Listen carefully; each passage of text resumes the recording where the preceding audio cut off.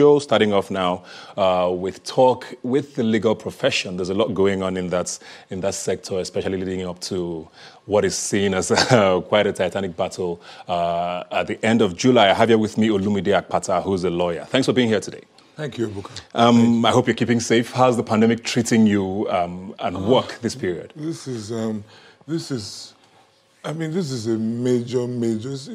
major issue, and I'm glad that you keep on reminding us that we must be careful. We must continue to be careful. For my firm, we're still essentially working from home, and we have all of those protocols in place, and hopefully we'll ride out this storm. Hopefully. Yeah. I mean, most people didn't think it was going to go on this long, but hopefully people are starting to take it at some point as seriously as they should. But let's talk about the law now, and it's a profession that you know is very dear to my heart. I was called to the bar 15 years ago.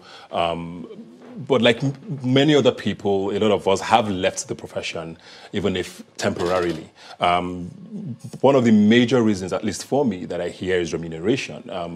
While in law school even, when I heard about what lawyers earned, a lot of us were like, is this really what this is about after spending 6-7 years, plus minus, as to strike in university? Is that what it is for us? What is going on with lawyers' fees? Why are we still having this conversation decades into the NBA being such a formidable force?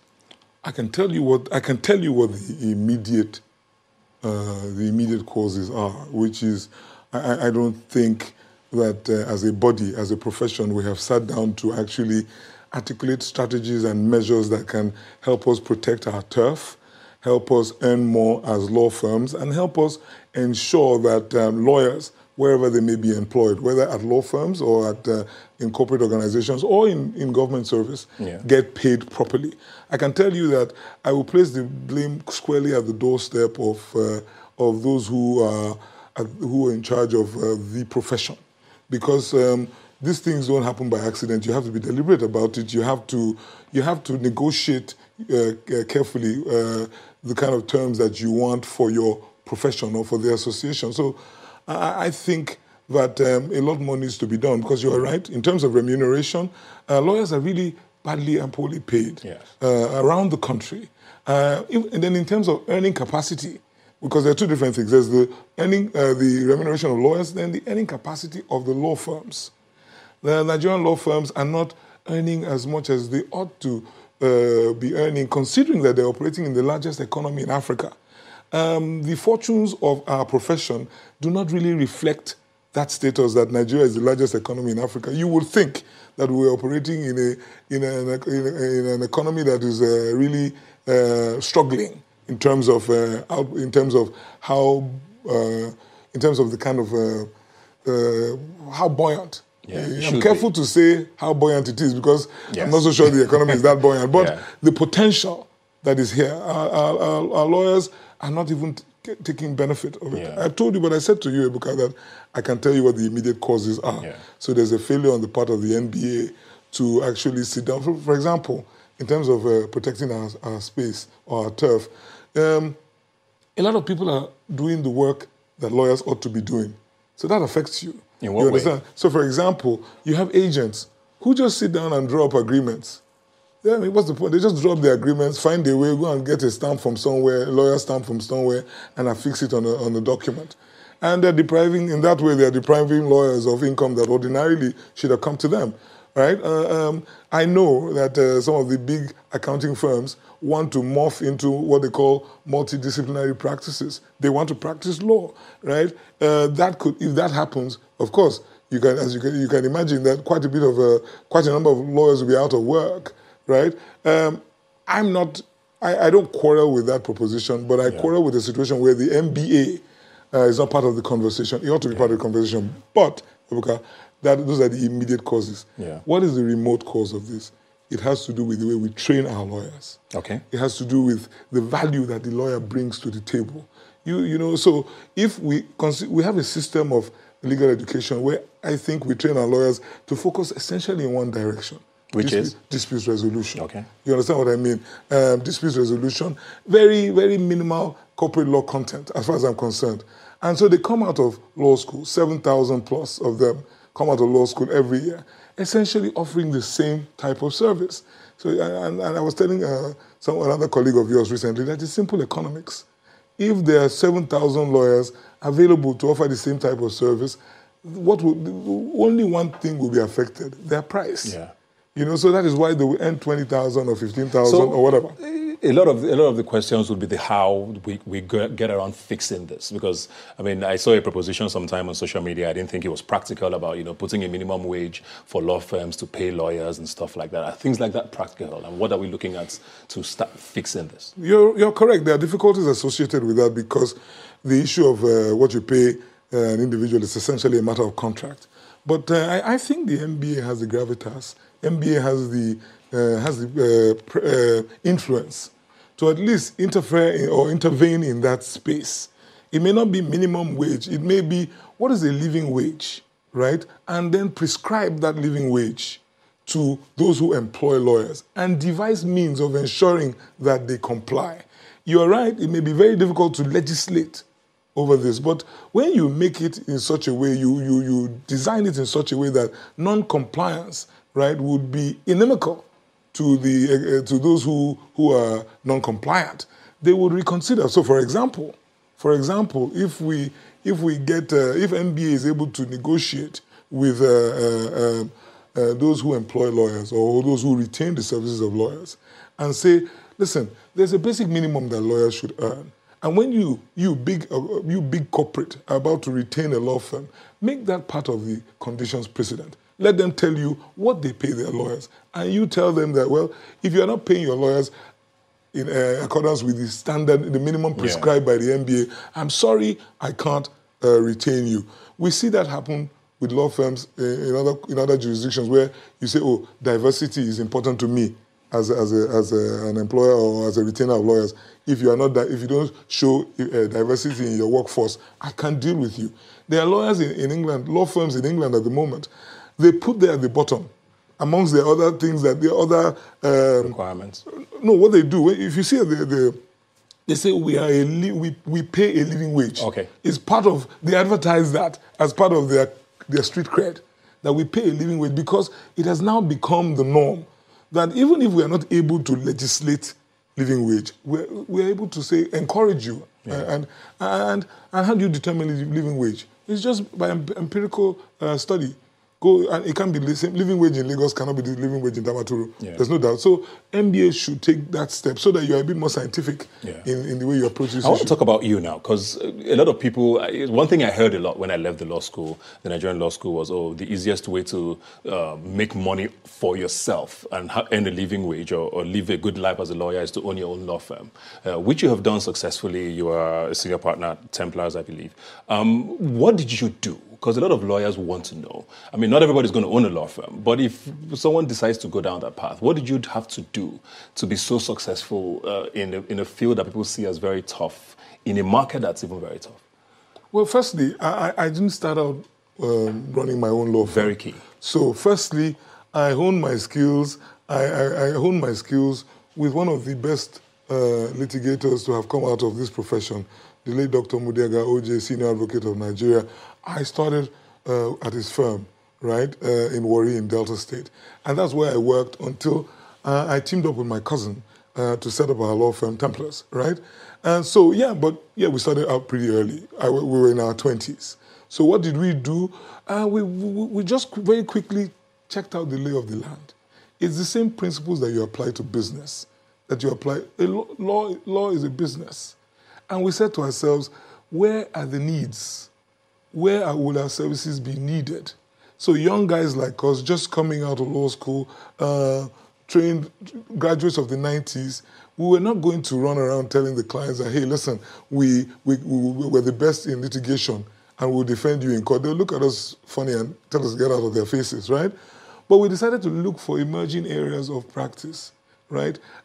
Firstly, we told ourselves that it cannot be instant gratification. So it wasn't a case of make a few bucks today and then blow everything you make. But firstly, we were going to build an institution, and we looked for new areas where the titans had not dominated. Well, we're not even interested. I always give the example. Today, my law firm, we play at the highest levels of electricity law in Nigeria. We have experts in electricity law. Interesting. Interesting, yeah? So, but how come?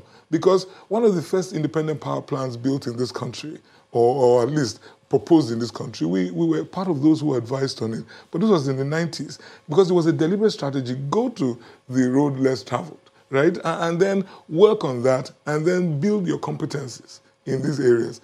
Because it was in the 90s, Nigeria was a para nation at that time, but investors were still coming. So telecoms, power, privatization. The privatization program was going on at the time, and we dove into it very, very head on. Yeah. Right. So for any young lawyer today who would like to, firstly, don't rush to open your own law firm. I would say get experience, get knowledge, but try and look for new areas, and they abound. Entertainment law, right? You know, we can count on the fingers of one hand the entertainment law experts that are available in Nigeria today. Meanwhile, that sector is exploding right before our eyes.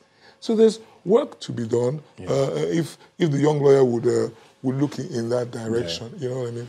I know you're not like you said, you're more in the corporate field, but one of the complaints I hear from people generally is how slow the hand of the law turns in Nigeria. And there seems to be a deliberate effort by lawyers to sort of, drag these cases out because they want to make money off of people. And there's a lot of lost faith, basically, in lawyers in Nigeria by people. And these are some of the things I believe the NBA should be, thinking about. How do we make the law more efficient? Because, lawyers are a key part of that. What's wrong? Is it a part of the conversation of not having enough money and trying to look for any means of, and how can we start to, shift the narrative there? Okay, well, firstly, yes, I stopped being a litigator a long time ago, but I've never really left because my law firm, I run a law firm. I have at my firm well over 30 litigators. 2 of my partners are senior advocates of Nigeria. So that reality is still my reality because in the course of running the firm, I understand the challenges. I have to understand the challenges that are in that space. Yeah. So what you find and why you find, let me tell you what I think the issue is. Again, it goes back to the way we are trained, right? So firstly, the court system is slow, really slow. So there's need for us to intervene in that space. NBA needs to work harder with the regulators, with those who run the administration of justice, system of administration of justice. Yeah, but picking on the point you raised, which is that we lawyers seem to delight in the slow pace.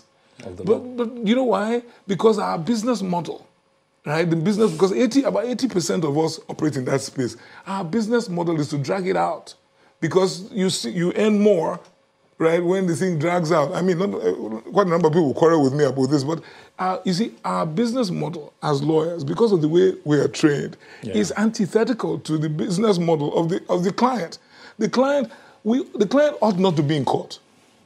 The mentality should be, my client should not get to court. But because the way we train our lawyers...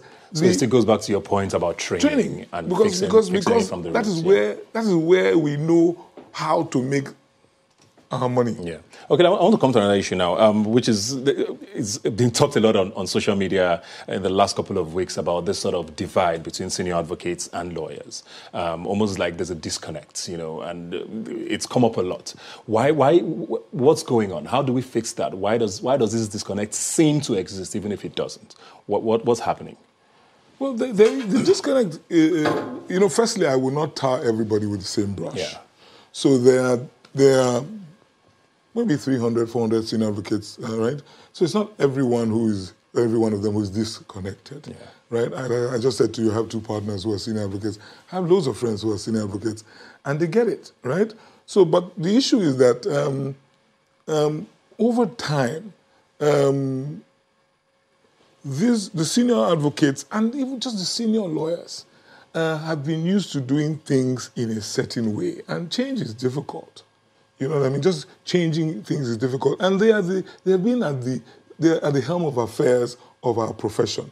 And I've just tried to demonstrate to you that quite a lot is wrong in the way we have been doing things. the way we've been training our lawyers, the way we have been intervening in this space in terms of how lawyers are remunerated, how the earning capacity of law firms, quite a lot is wrong in the way we've been doing things. So sometimes criticism is taken, some people don't take criticism very well. And for me, it is not a blame game as such. It is just simply, can we go back to the drawing table and reapproach this problem in a different way? But some people take umbrage at that. Some people don't agree with that. First and foremost, they don't even contemplate a situation where anyone else can be driving, leading the charge. So it must be us. Yeah. You know what I mean? Even if us haven't been able to fix it. You know what I mean? And so that's the problem. But like I said, I don't tie everybody with the same brush. Yeah. I believe that, reason will prevail. We will all sit around the table because it's our profession. And it's everybody's. It's everybody's. It's our responsibility. Before we go now, as a lawyer, it's one profession that seems to be misunderstood a lot, by Nigerians. There's the belief that the average lawyer is deceptive and is just always trying to get your money. As a lawyer, what do you stand for? What is it that you... When we see Olumide Akpata, what do you want to be seen as? I stand for the truth. I stand for fairness, right? I stand, it really hurts when, and you are quite correct, that's the perception. When people no longer respect or believe lawyers or believe the profession. With good reason sometimes. Oh, absolutely, absolutely. And it goes to the heart of discipline at the profession. Because no matter what, in every 12 there'll be a Judas, right? So there will always be the deviants. How do we discipline those deviants? How do we show society that we are not covering up for anybody? We're intolerant of bad behavior. So we have our legal practitioners disciplinary committee, but I don't think it moves quickly enough. I don't think it is resourced enough to show that, because we're a self-regulating organization. And so it is up to us to deal with those amongst us who give us a bad name. And what you find is that it is increasingly difficult for the client who believes that his lawyer or her lawyer have treated them in a manner that is unacceptable to get justice. You know what I mean? It is not as if the committee doesn't exist, but how easy is it for the average man on the street who believes that he's been hard done by in terms of in his relationship with his lawyer to get justice, as it were, because justice must be done and must be seen to be done, right? So discipline is important, right? There must be accountability. There must be a system of sanctions and actually applied. You know what I mean? So that, again, the public can now regain confidence and say, okay, these guys are serious, because otherwise, when we speak, say, not be you when, this lawyer, not be you chopped my money the other day, if you know what I mean. Before we go very quickly, the NBA elections are coming up on the 29th and 30th. You are a candidate in that. What are we expecting? We have just a few days to the elections, very quickly. Well, it's a keen contest. I'm in the race. I have been fully cleared to run for president of the bar. And I'm hopeful. Unfortunately, very curiously, we are not allowed to campaign yet. Curiously, I say. But I just think a lot needs to be done at the bar. And I want a bar that works for all.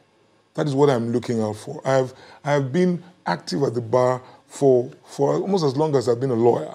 I have been chairman of the section on business law. I was co-chair of the committee that organized our 2019 conference. I have worked and I've observed the association at very close quarters. So I kind of have an idea where the gaps are. And because it is a 2-year tenure, and that experience is critical. Yeah. So I'm hopeful. There are close to 40,000 potential voters in our electorate. I'm hopeful that they will understand the issues and they will vote right. Thank you very much, Olumide Akpata. Good luck with the elections. Looking forward to everything. You were going to say something quickly? No, I was going to say we look forward to welcoming you back to the profession. I mean, everybody's looking for great things. Exactly. Exactly. Yeah. Thanks for being with us today. Thank you.